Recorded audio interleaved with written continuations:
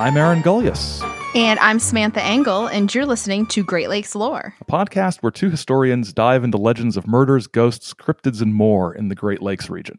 And today we're going to be talking about mystery airships. This is a topic that is unspeakably huge in some ways. There are piles and piles of stories about strange things in the sky during like a particular month in 1897, and we picked out some of the most fun stuff, and it's related to the Great Lakes region, and we are going to give you some amazing historical context for mystery airships.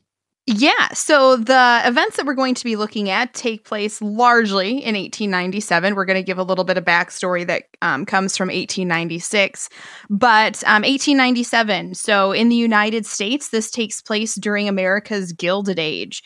And the Gilded Age usually refers to the last 2 decades of the 19th century. And it was a term coined by Mark Twain, actually, and he used it to describe really American society at the time. If you think about the growth of industry and some of these incredibly wealthy folks and the availability of goods and, ordering things from the Sears Roebuck catalog and all of those things that couldn't happen 20 years prior, it looked like things were going really well. The nation looked prosperous. Things looked fancy and glamorous, the same way that something that's gilded looks gold on the outside. But once you take off that gilding on the inside, things don't look so good. The, rapid urbanization and industrialization and all these kinds of things bred a lot of different problems during this time. And so you have a ton of poverty, both in the cities and in the countrysides. You have dirty cities because suddenly they're just filled and overcrowded with people. And when you get that many people close together, diseases and crime spread quite a bit. There are poor working conditions in these factories. And farms throughout the country are also hurting at this time as the larger bonanza farms and things really come to take over the agricultural sector as well. It's a turbulent time. It's a time of change and a time of airships. Yes. You covered like the horrible, nasty stuff. So what made it gilded? The Sears Roebuck catalog. The Sears Roebuck catalog. You've got this consumerism, and part of consumerism is the availability of goods, so manufacturing and technology. And this is an era in which there are massive technological advances in the United States. Railroads are continuing to connect the country in ways that they never had before to a greater extent than ever before. Young Americans can move from the countryside into the cities thinking that that's going to be better for them. They're going to improve their lives in those cities. And so you've got people from other countries moving to American cities. You've got people from inside the country using the railroads to move to American cities, and those cities getting bigger. On America's streets, horse-pulled carts are changing and developing and becoming more modern and are on their way to becoming more like vehicles we would see in decades to come. There are design developments in the vehicles that are on America's streets. It's been 20 years since Edison had exhibited his incandescent light bulb for the first time. In 1893, the Columbian Exposition opened the eyes of the world to the technological capabilities of humanity, from Ferris wheels to moving pictures. And part of the technological advances during the 1890s are continued developments in flying machines and air vehicles. Balloons had been around for several decades, and we're less than a decade away from the Wright brothers completing their first flight in North Carolina. And news of these tests and experiments are prominent in the media, as we're going to see later. This was also a time of great social activism and political turmoil as well. From 1896 to 1916, when you're in high school class and, you're United States history is broken up into these different ages and eras and things like that. We have the progressive era. So we're at the very beginning of this progressive era. And so social activism was spreading throughout the country as the poor fought for better living conditions and working conditions. And a lot of largely middle-class activists were seeking to correct societal ills. So we have folks like Jane Addams in Chicago. She ran Hull House, and she had all of these different programs programs that were meant to help the poor, the immigrants, all of these types of people who, were living lives of squalor in the cities at that time. And then you also get movements such as prohibition. They thought, well, if we eradicate alcohol from these cities, everybody will be in a better condition because alcohol breeds all of the problems. And it's also the era of women's suffrage. So we have, folks like Susan B. Anthony out there trying to get the vote for women. And one of the platforms that they used was like, hey, if you let women vote, we'll be able to vote in ways that will improve the conditions of these cities because naturally we care more. We have that nurturing element about us.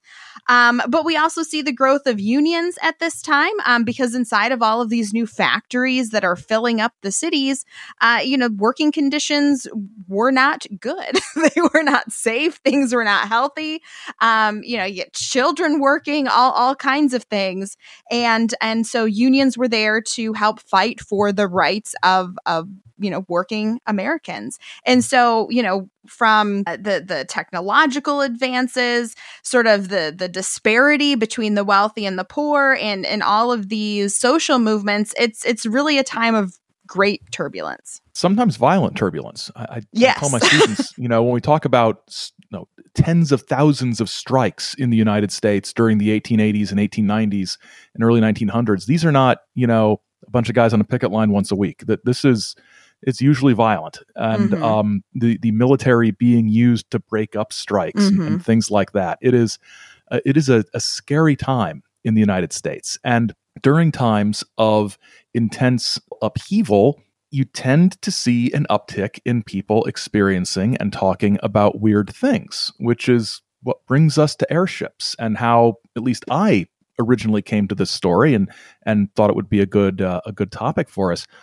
If you spend any time in the UFO field, eventually you will come across some part of a book or some part of a documentary or some episode of a podcast that tries to connect the UFO sightings that began in the late 1940s, a period of intense social and cultural and political upheaval in the wake of World War II and the beginning of the Cold War, to an earlier time of upheaval, 1897, when people saw what were described as airships or sometimes mystery airships in the skies over the United States, sometimes with occupants, sometimes not.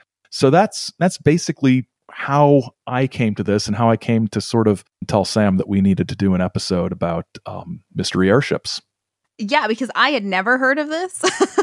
I have heard of one incident that we are going to talk about at the very end, which happened in Texas, not even Great Lakes related. So I mentioned at the beginning of the episode that the stuff we're going to talk about happens in 1897, but we're going to jump back to the fall of 1896 because this is where we see the first airship sightings, and they happen in California.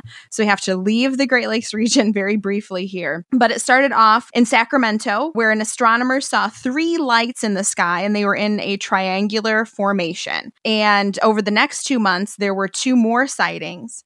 In November, there were lights over in Sacramento again, and they caused some folks to climb up to the top of the Capitol building. They wanted to get a closer look.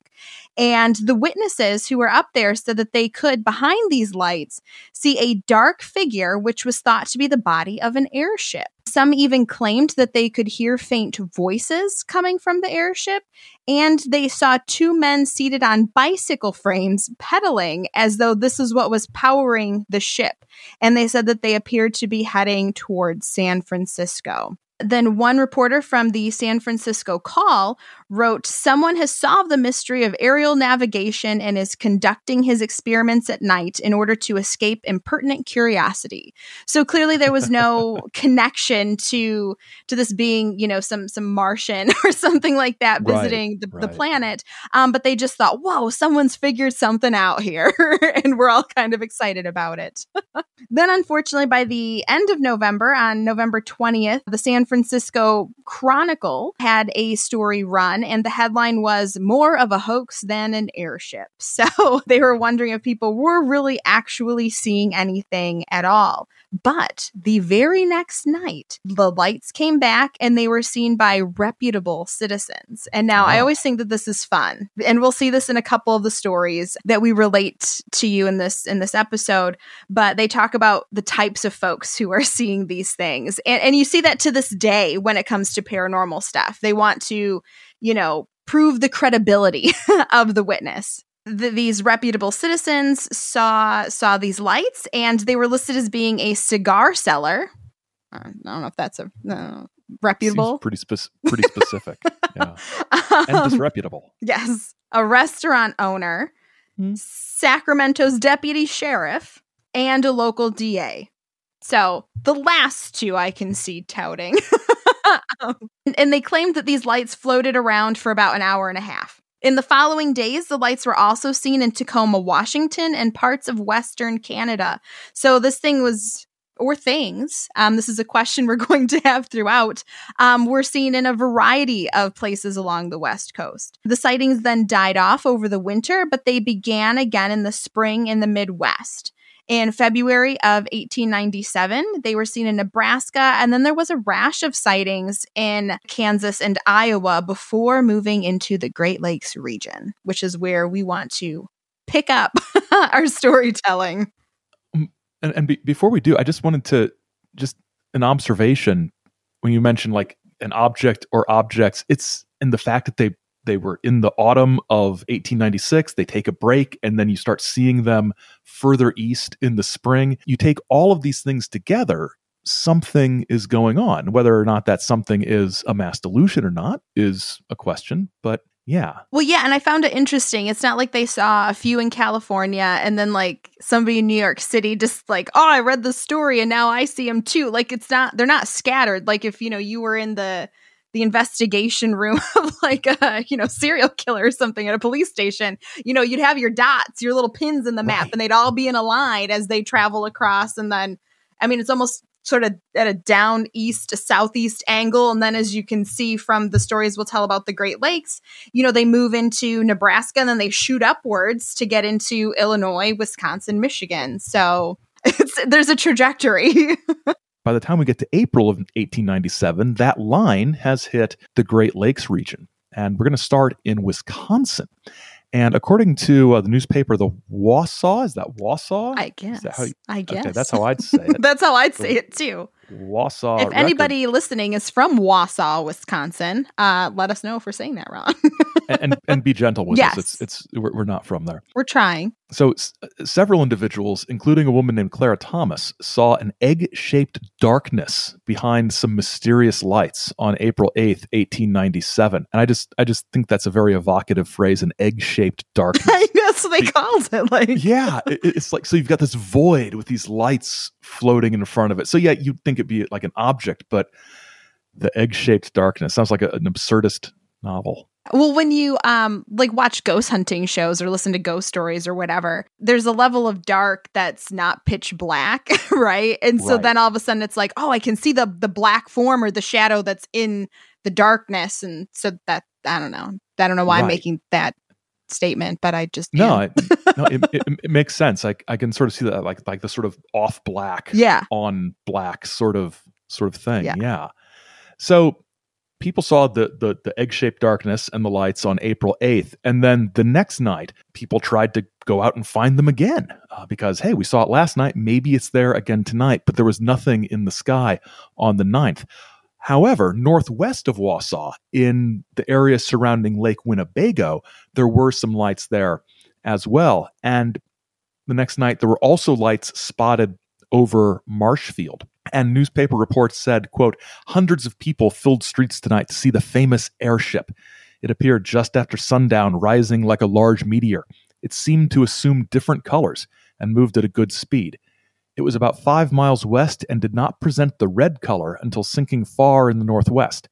With a glass, it showed a cone shape and a bright headlight. It is supposed it was anchored in the dense woods south of town all day and early evening.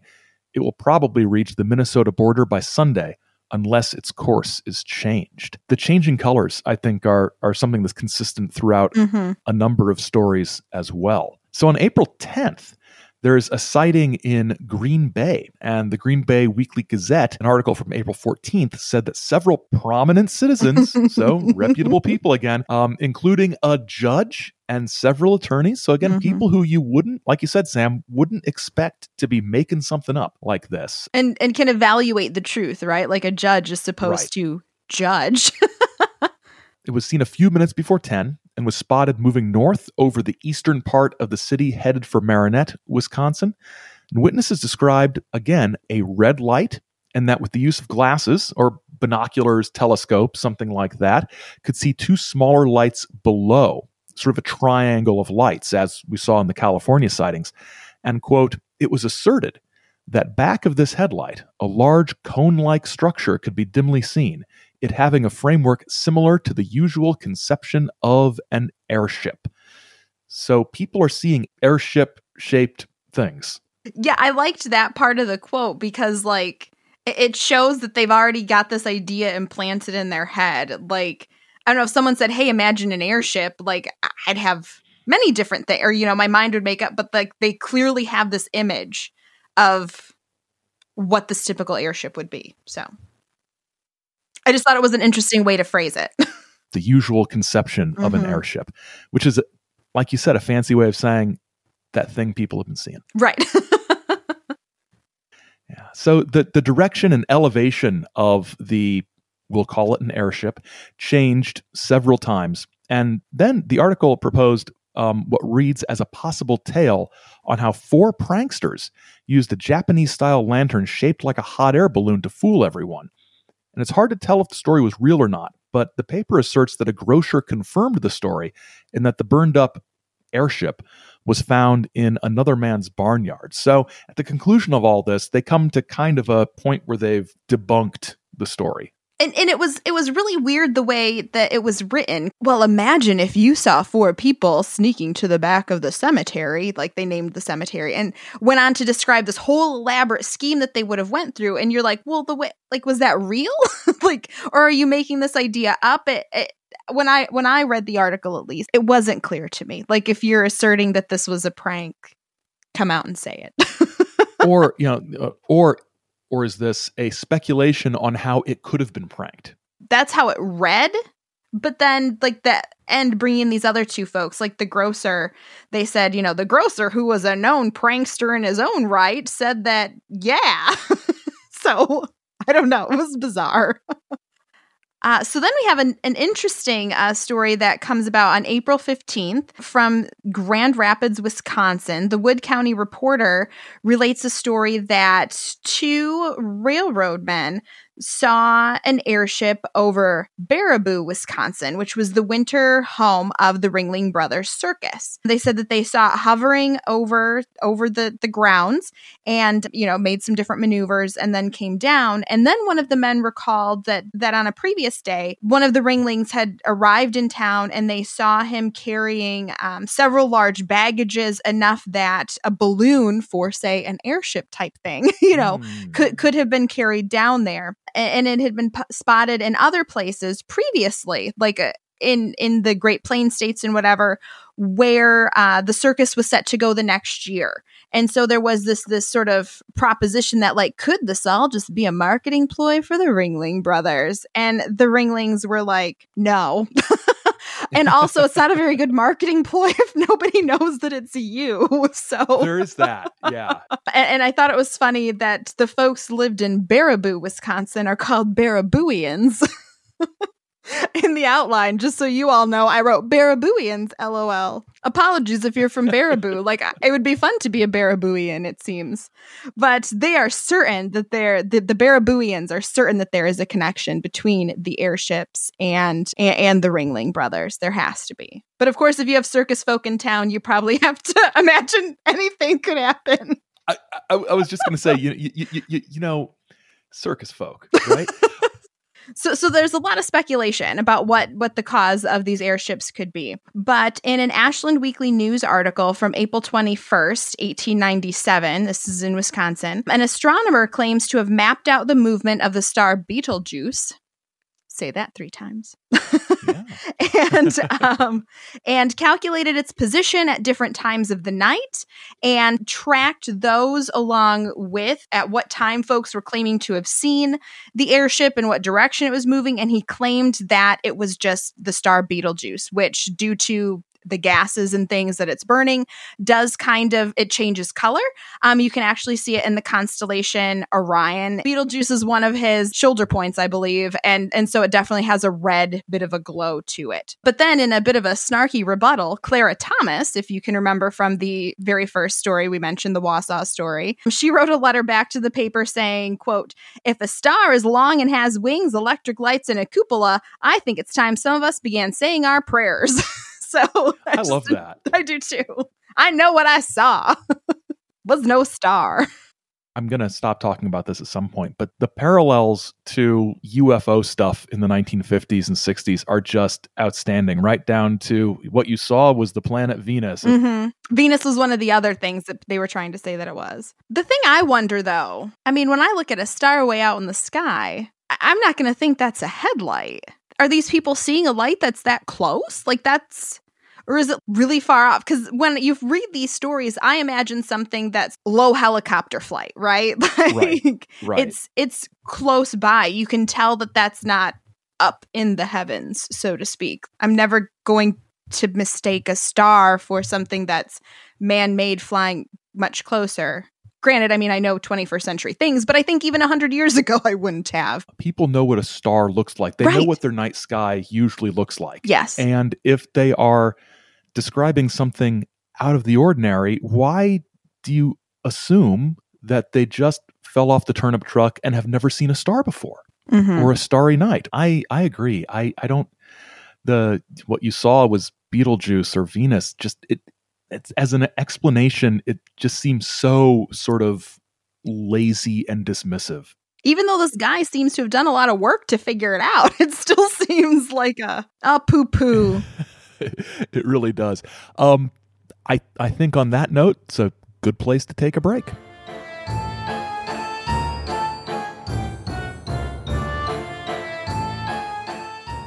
Next time, Mackinac Island ghost stories.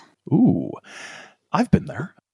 You can subscribe to Great Lakes Lore at greatlakeslore.com or wherever you find podcasts. And be sure to follow us on Twitter and Instagram and Facebook at Great Lakes Lore. And links are in the show notes. And if you could rate and review us wherever you're able to rate and review podcasts, that would be outstanding. We really appreciate those who've done that. Yeah, so now we have a little bit of exciting news that we wanted to share. I guess first we should say that while it had a great run, Legend or Lie is going to be taking a break. It's a lot of work coming up with Legends and or Lies in addition to what we're already talking about for an episode. So we're doing away with that, but we have something new that we're going to talk about during the halfway point, which we'll get to in a second. But first, we have exciting news to share. Beginning February 1st, Chizo Media, which includes Great Lakes Lore that you're listening to right now, and our other podcast, The Saucer Life, will be launching a Patreon. Ooh. Now, don't worry. Everything you've come to expect and know and hopefully love is still going to be here. We're not going to be cutting the episodes in half or making you pay for half of the episode. You will notice no degradation in service. But if you want monthly bonus episodes from both shows and behind the scenes stuff and information and videos and field trips and fun stuff that we're really excited to do, join us over on the Patreon beginning February 1st. We'll be talking more about it. We're pretty excited about it, aren't we, Sam? Yeah, it's something that I've dreamed of whenever I thought of having a podcast or whatever. It's just, it's a fun way to provide extra content to those folks who, are stalwart fans. I'm excited to build the community of all of us together over at Patreon. Some written content about each of the episodes, talking about our research process a little more in depth, all of the things Aaron already mentioned. So, we're looking forward to it. Only stressed a little bit.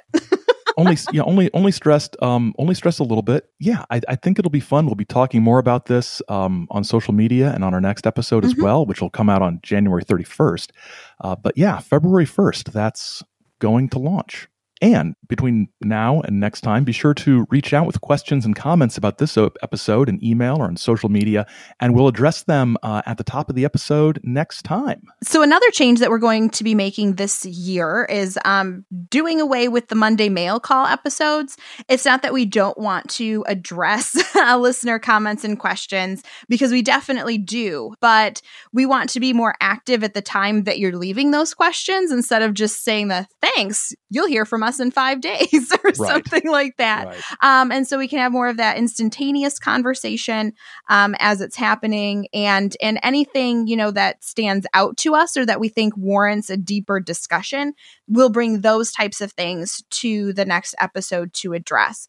The turnaround time for producing an episode every week and finding time to record while also giving you enough time to send in your questions was also just, things were getting a bit tight. And we'd get good comments and questions about an episode after we had to record the mail call episode. So you're growing and learning along with us out there in audience land. So Sam, what are we doing in this midway section to sort of replace Legend or Lie? Yeah. So we are going to be taking part in a reading challenge. And this was actually something that was posted by the folks over at Astonishing Legends. And so there's a different theme for every month, the book that you choose. And so we thought that it would be fun to read books along with this challenge and then discuss them here on the episode. And Astonishing Legends is basically the first podcast that I started listening to when I started listening to podcasts. And so I've been following them for a long time and thought it would be fun to partake in something like this. And so this month's challenge is a book based on a true story. So Aaron, what have you chosen? Okay. Well, I hope it's okay that it isn't paranormal at all. But I am reading, finally, Argo, the story of the CIA extraction of some hostages from the Iranian embassy siege back in the late 1970s. I'm looking forward to reading that. I am a fairly big Cold War and espionage guy, so it's fun. That's a topic I know very little about. And I did not see the movie. So I'll be excited to hear what you have to share on that. So the book I chose is something I just found searching around. So I don't know if it's good, bad, or otherwise, but it is called The Secret Rooms, A True Story of a Haunted Castle, a Plotting Duchess, and a Family Secret by Catherine Bailey. And it sounds to be sort of records from this family that were left and no one had access to for generations. I think it was generations. And then a historian comes in and kind of sorts through everything and puts this whole family kind of history together. And so I don't know if it's truly haunted in a ghostly haunted sense, or if it's just haunted as in like this family had some serious skeletons in the closet. I have not started reading it yet, but I thought that I was drawn, of course, to the historical practice aspect of the story. Yeah. And I think a lot of it has to do with some World War II stuff as well. So cool. We will see. I have not started reading it at all, so I have a lot of reading to do. I haven't started reading my book either, so I think we're in good shape. But we will report back on what we have learned, and we encourage you to pick up a book about a true story that you haven't read before, that maybe you've wanted to read, or maybe you just sort of found it, and let us know what you're reading and what you think of it. So we'll have some conversations that way, and we'll probably get ideas for more books to read in the future. Yes. All right. Well, let's get back to the show.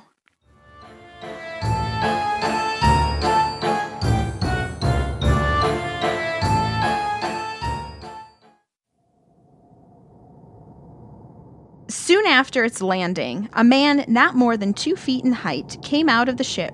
He wore an immense beard of a pinkish hue, and his head was ornamented with some ivory-like substance. He was heavily clothed in robes resembling the hide of a hippopotamus. His feet were uncovered near the ankles, but lashed firmly on the soles were 2 immense pieces of iron ore. About his neck was a string on which were 234 diamonds. We last left the airships in Wisconsin. So at the same time, April of 1897, there were airships in Wisconsin. There were also some interesting sightings in Michigan in late March and April of 1897. So at the end of March, there were near Holland, Michigan, which is out in the western part of the state, reports of mysterious meteors and ghost lights in Ogemaw County. And there were other lights off the shore in Caseville.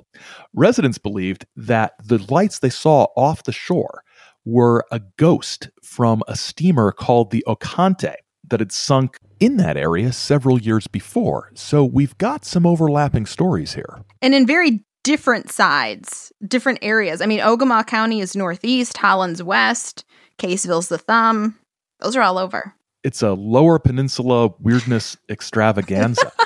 I would think, in conjunction with the newspaper stories about airships over other parts of the country, neighboring states, you've got maybe a population that is primed to see things. Maybe where weirdness is in the air. So the first official, if we want to say that, airship sighting in Michigan was in Alma, Michigan, the evening of Saturday, April 10th. And the next night, in Benton Harbor, Michigan, witnesses saw something strange. And the headline said, "It bore colored light." Benton Harbor people claim they saw the airship. And again, colored light, the assumption that an airship is a thing, everybody's just going to know what it is. They've been reading these stories. I don't know if you picked up on this in the stories that you looked at, Sam. It always sort of struck me that it's always the airship. It's yes, always, I did. It's not an airship. Right. It's the airship. Mm-hmm. So there's this implication that there's just one airship that's flying around. One hoodwink aeronaut out there causing all this trouble. Like I said in my tweet earlier today, Lee Scoresby, if you're a Golden Compass person. Actually, this will not be a tweet that you saw today because this won't run for another week, but we're basically time travelers. Yes. Honestly.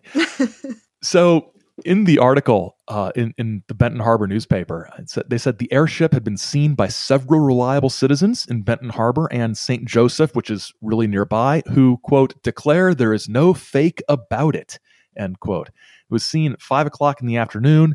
The day before had blue, red, and green lights and was moving to the northwest.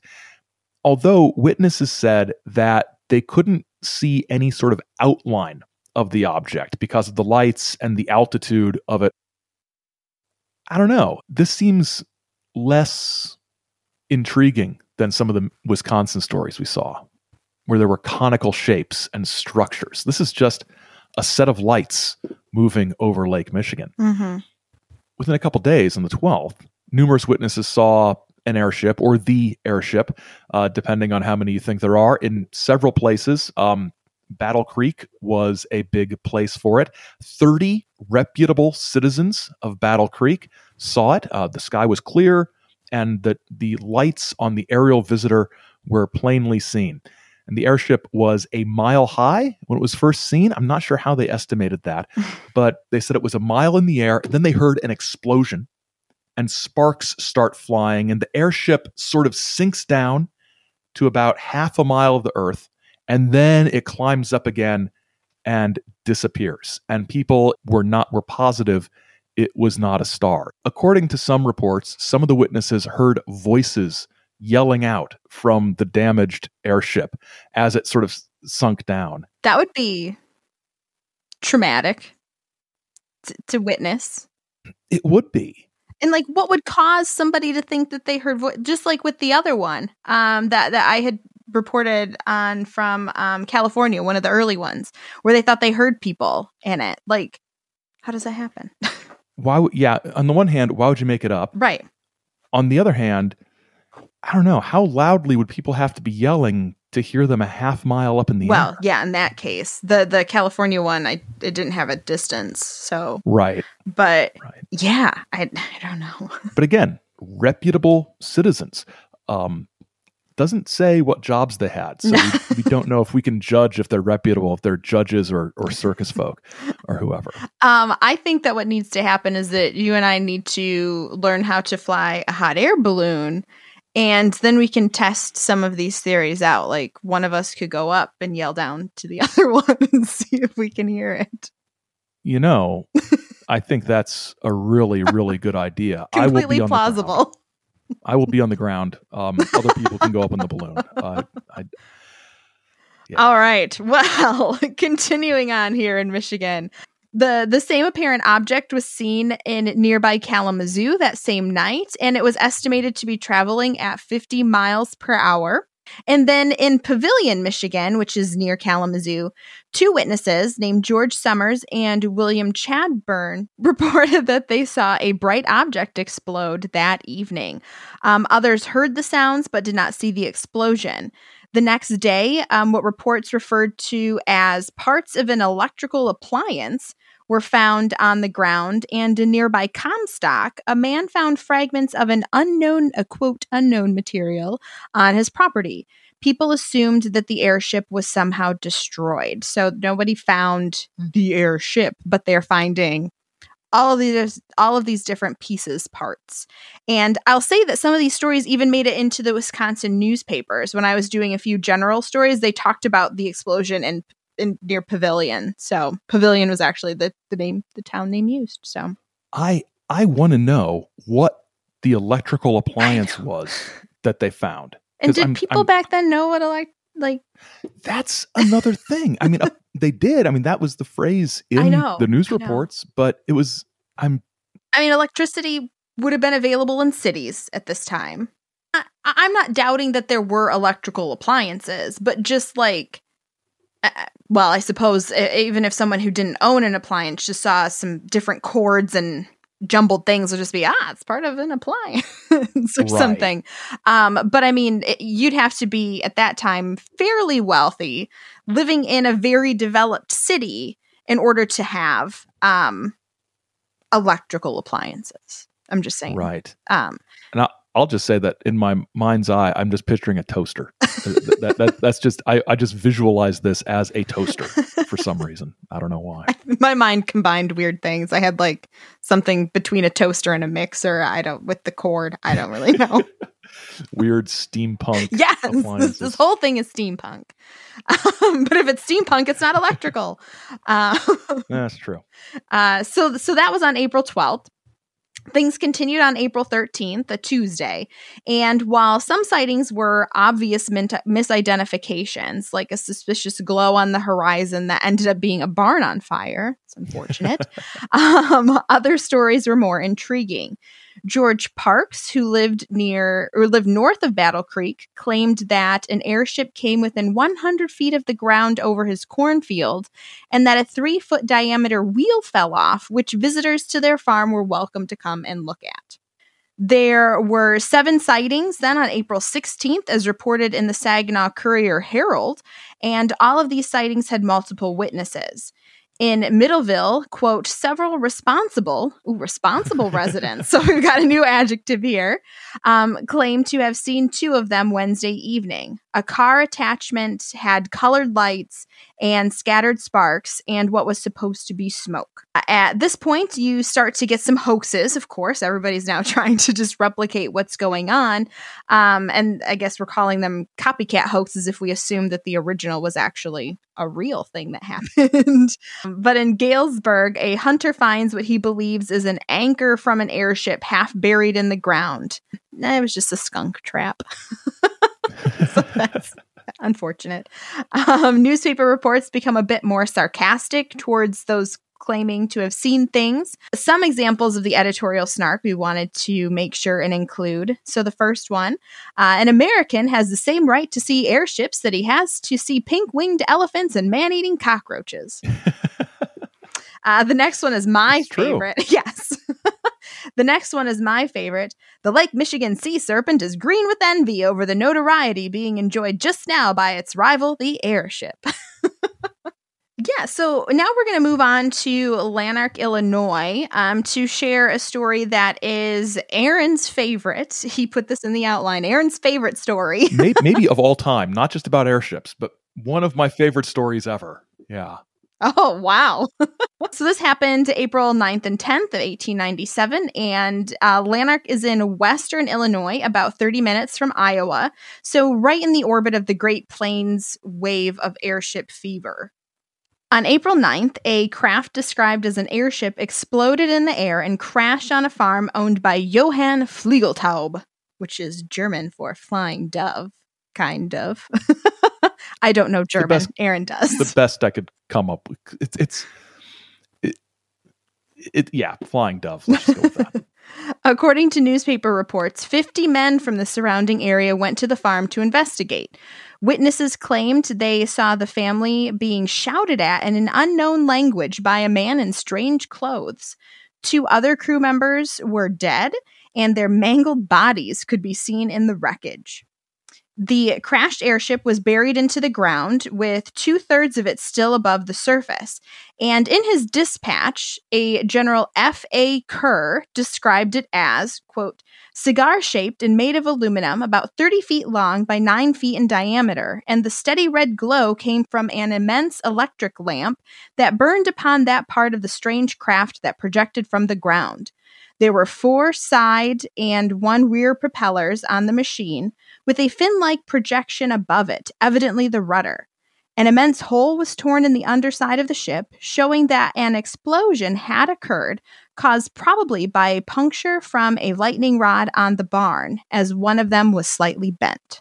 It's in the best interests of journalistic integrity to point out that it is the considered opinion of everybody who's looked at it that the Lanark, Illinois story is, I'm not sure if hoax is the right word, but it's a manufactured news story. I think I would describe it as airship fan fiction, a science fiction story using these elements. And one of the clues to this is that General F.A. Kerr, it's Faker, is how the name is spelled.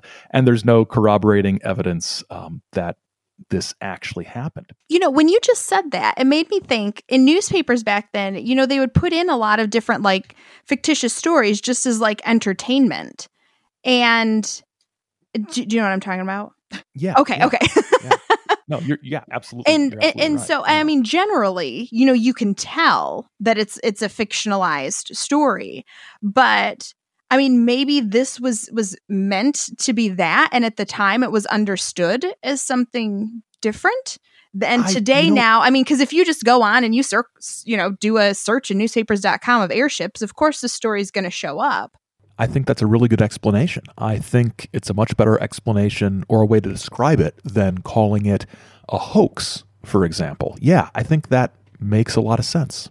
General Kerr describes the being, the pilot of the airship, as he or she, so the gender is indeterminate of this person, and says they are, quote, garbed after the fashion of the Greeks in the time of Christ, as shown by stage costumes. Kerr claims in his first report, it's sort of a 2-part story, he says, quote, it is firmly believed here that the airship was that of an exploring party from either Mars or the moon. So here we start to get some connecting threads to why UFO people would latch on to stories like this, because they would look at this and say, well, see, even then they were saying it was outer space.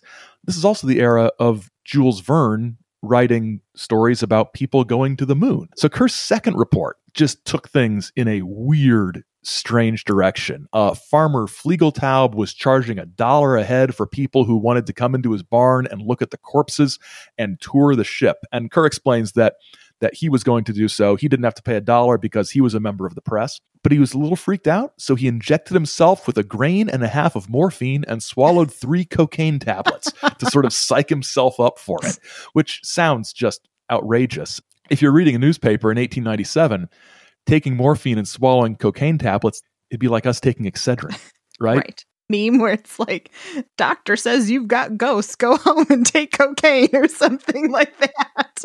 Yes, that's what General Kerr did. You've got airships, take some cocaine. So Kerr enters the airship and he says it was divided into 4 sort of apartments or sections.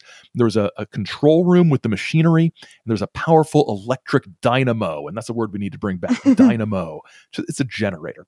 And also a tank of air compressed into a liquid, which is also very more of a 20th century thing. It's sort of, liquid oxygen compressed cylinders and things like that.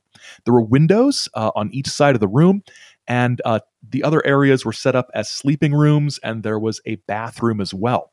So then Kerr meets with the surviving crew member, who Kerr can now talk to, because Kerr realizes that he is speaking a language called Volapük, which Volapük, it's a real made-up language. It's like Esperanto. It's like, let's invent a rational language. It was developed by a Catholic priest in Germany. But anyway, Kerr is talking in Volapük to this guy who says he is from Mars and that it was his ship that everybody has seen all over the country. So we've got some confirmation that it is one airship. So you've got a wrecked spaceship. What does the man from Mars do? He says, I want to go back to my machine.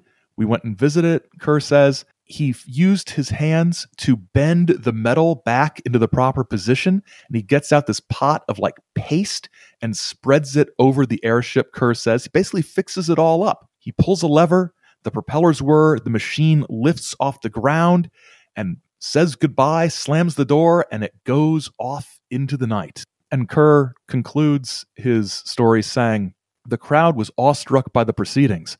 I myself, to whom nothing is strange, returned to Lanark and, securing a room at the hotel, sat up all night smoking opium and eating hashish to get in condition to write this dispatch. And I don't know, Sam, how anybody could read this and think it was serious. I mean, it's hilarious and awesome, and it is like this perfect little pulp sci-fi story that is funny with rampant, historically accurate drug use. Sort of Sherlock Holmes levels of drug use, right? Because he used that stuff too. So the thing is, there was another crash, supposedly, a couple days later near Lanark. The witness is a local telegraph operator who hears what sounds like a tornado. A large ship is landing, and it crashes. It has flapping wings like a bird, but it falls to the ground, and the pilot gets out of the craft. It's how you heard Sam's voice describing the pilot at the beginning of this section of the episode. 2 feet tall with a pink beard. You don't forget something like that. They asked where he came from, but he either couldn't hear them or couldn't understand them. They gave him some food. He ate 3 sides of bacon and drank 2 buckets of water, but would not eat any ham when it was offered to him, which is very strange. And then, quote, a short time after, 3 other persons, similar in stature and similarly attired, came out of the ship by means of long, peculiar ropes which reached the ground. They could not speak or hear. One carried a staff of gold. They're little dwarfs with a golden staff, climbing down robes and eating bacon. And special trains were sent with dignitaries to meet the crew. And several former governors were with them, the story said. And then, following the story, there is a brief note that says, the airship story is a fake. Like, it's satire. I mean, I don't know, they're taking all of the elements from society at the time and things you'd find in those common stories and throwing them into there, whether it be Sherlock Holmes' drug use, because Sherlock Holmes was, popular and coming out at that time. Or, sort of the sci-fi Jules Verne type stuff. And then these airship sightings, they're just like, let's smash it all up together and create a thing and like make it very almost tongue in cheek. Like, I mean, I had to take all these drugs before I was able to write about it. Like, right. Yeah. It's a parody. Yes. Yeah. Yes. I thought satire, but I knew that wasn't the word I needed. So yes, parody. The legacy of these airships is, they would be this goofy Jules Verne era. Wasn't that a weird thing that some people talked about way back in the olden days? Except that in the 1940s and 1950s, you start seeing early UFO researchers digging up these stories and sort of, to use comic book terms, retconning them into flying saucer folklore. And one of the things that really ties it together for me is that if you look at UFO contact stories from the 50s, the tour of the ship that General Kerr does, that's almost like a blueprint for what you would see in the 1950s. But probably the biggest link between the UFO story and the legacy of the airships is what happened in Aurora, Texas in April of 1897. So in Aurora, in April of 1897, there was supposedly a crash of a craft from the sky with a human-seeming pilot. And what's interesting about this story, and there are documentaries and books, and Aurora, Texas is one of those sort of big stories. Sam, you're familiar with the Aurora story. From an early age, when I first started watching documentaries about UFOs and things like that, Aurora ends up coming up. So it's something I've heard of many times. And so it's one of these commonly known stories. And what's fascinating about it is that the people of the town sort of came together to respectfully bury this spaceship pilot and erect like a monument there to him. And so there's like physical signs that people thought something happened, or that people wanted to make it look like people thought something happened. This is not the venue to do a deep dive on Aurora because it's about as far from the Great Lakes as you can get and still be in the United States. But it's a fascinating thing. And Samantha dug up some awesome sort of corroborating, I don't know if corroborating is the right word, but Texas was getting weird in April of 1897. 38 airship sightings in Texas in 4 days between April 13th and April 17th. A correspondent from the Dallas Morning News in Waxahachie, Texas, I'm going to say that's how you pronounce it, spoke with a judge responsible, right, who claimed to have had a conversation with an airship crew who said they were from the North Pole. Yeah, and I thought I included that one because I found in another article reading about Wisconsin that there was this theory out there that there was this continent north of the North Pole that had very advanced technology and advanced aeronautic technology, and so that's perhaps where these airships were coming from.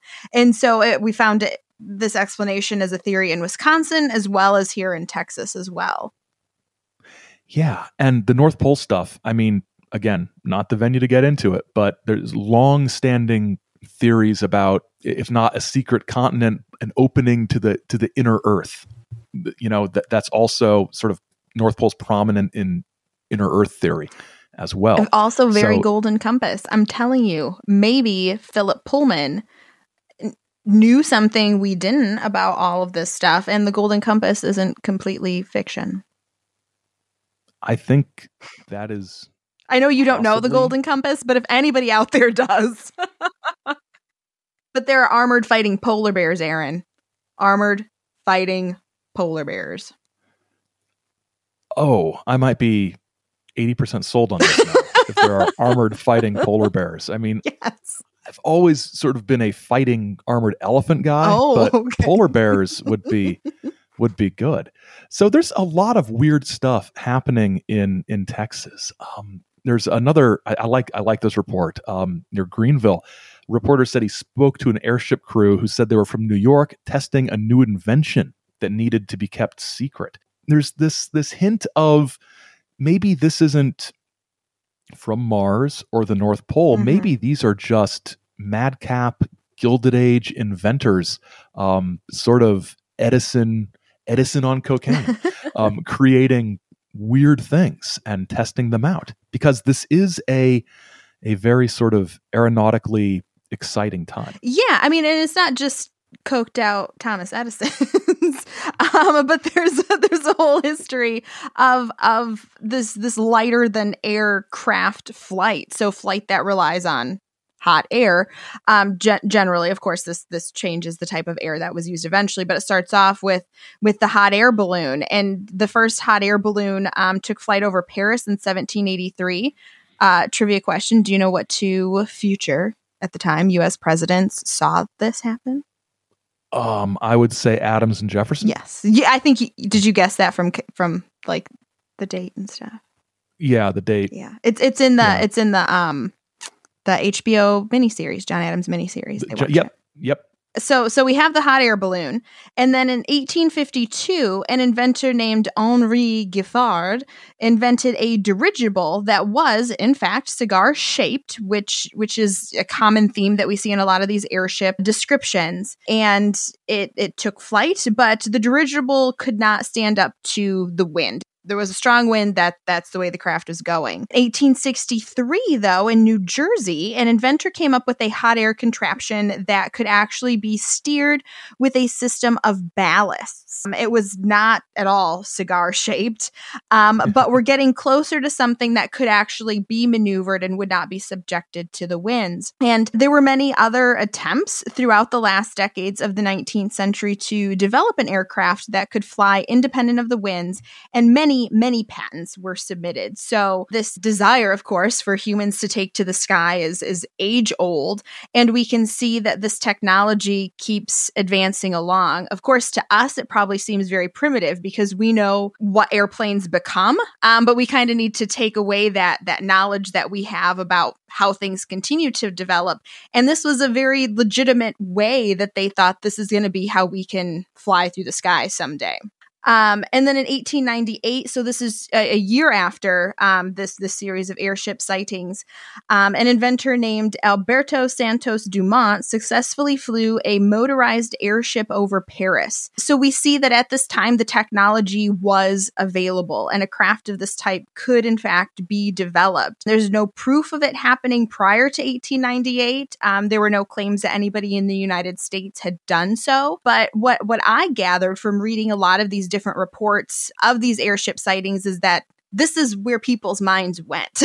Very few of them go towards UFO, aliens, Martians, strange North Pole people, whatever it might be. And they're thinking that there is just somebody out there, be it the Ringling Brothers or a crazy Gilded Age inventor or whomever it might be, who is trying out some new craft that they are, in fact, working on.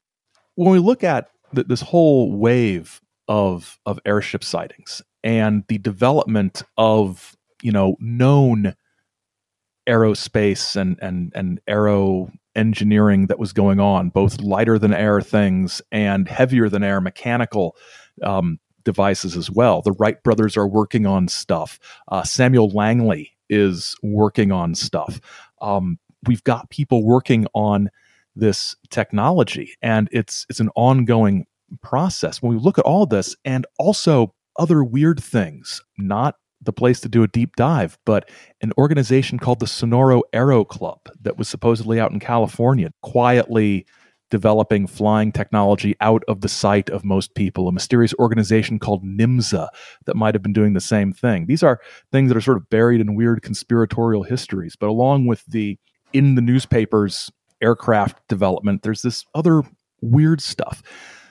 But when we try to look at what might have been happening in 1897, one explanation is from a guy named Robert Bartholomew, who's an Australian scholar. He's a social psychologist, and he points to efforts to develop flying machines and the publicity around them as being the key factor in fueling airship hysteria. He wrote, quote, "During the airship episode, residents were preconditioned by the popular press to plausibly expect that the world's first heavier-than-air flying machine was on the verge of perfection," end quote.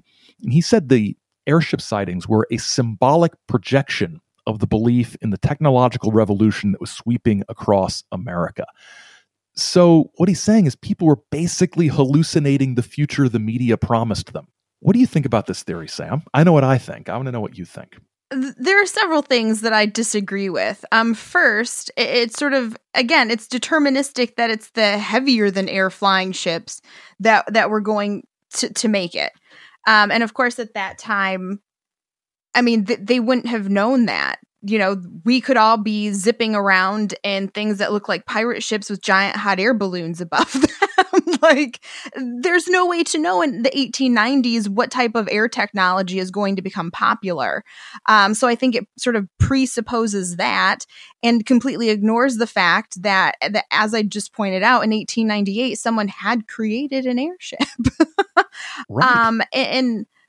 And of course, as we know from, if you listen to episodes from our last run, when it came to like the Mad Gasser and things, and you look at ideas of hysteria. There are turbulent times. There are some things that have kicked off perhaps some fear or paranoia or whatever it might be in people. And they, sort of together have this experience and they think that they see an airship because these are all very like communal sightings, right?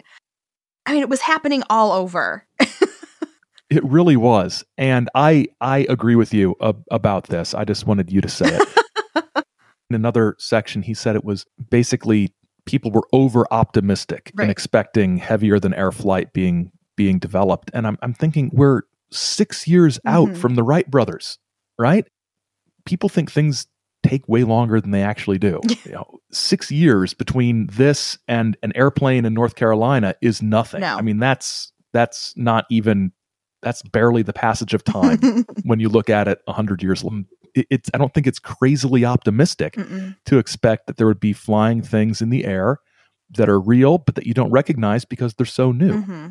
And I could see eventually people are hoping that they will be one of the people who see the airship, right? Like maybe we'll see it tonight, kind of having that excitement. But especially when you start looking at those like initial sightings in California, like how does that just come about? And it's not like it's a time when everybody's worried about UFOs in the sky or worried about seeing things flying in the sky. So to have that initial experience, something caused that. Something made that happen.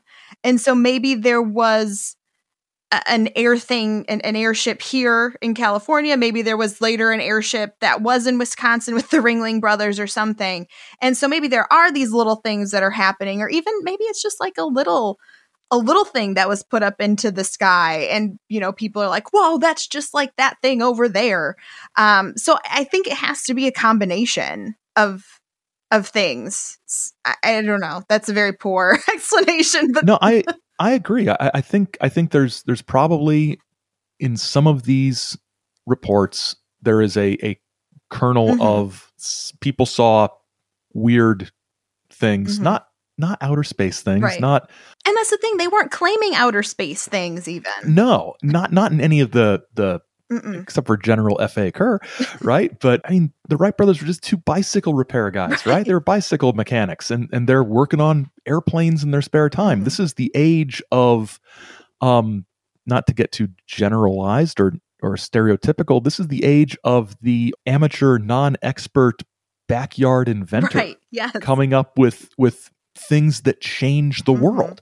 And why is it so ridiculous to believe that some of these people might have been building things and flying things that, I mean, not to make it sound like a pun, that ended up not taking off in some ways. And I love the notion that there might be secret organizations that were working on the technology that they didn't want to share with the general public, and that sometimes the public caught a glimpse. Well, yeah, a bunch of these, rich guys who, I don't know, made a lot of money off of Standard Oil or something like that. We're like, hey, let's put all our money together and hire that smart kid down the street who's always tinkering with things and see what he can come up with. Why not? I think that's probably the best plan that anybody could have come up with. And I think we've solved the mystery of the airships. Thanks for listening. Mystery Airships was written and produced by Samantha Engel and Aaron Gullius. Our music is by Raphael Crooks. Great Lakes Lore is a Chizo Media production. Chizo Media, our heart is with the people. Until next time, don't get lost in the lore.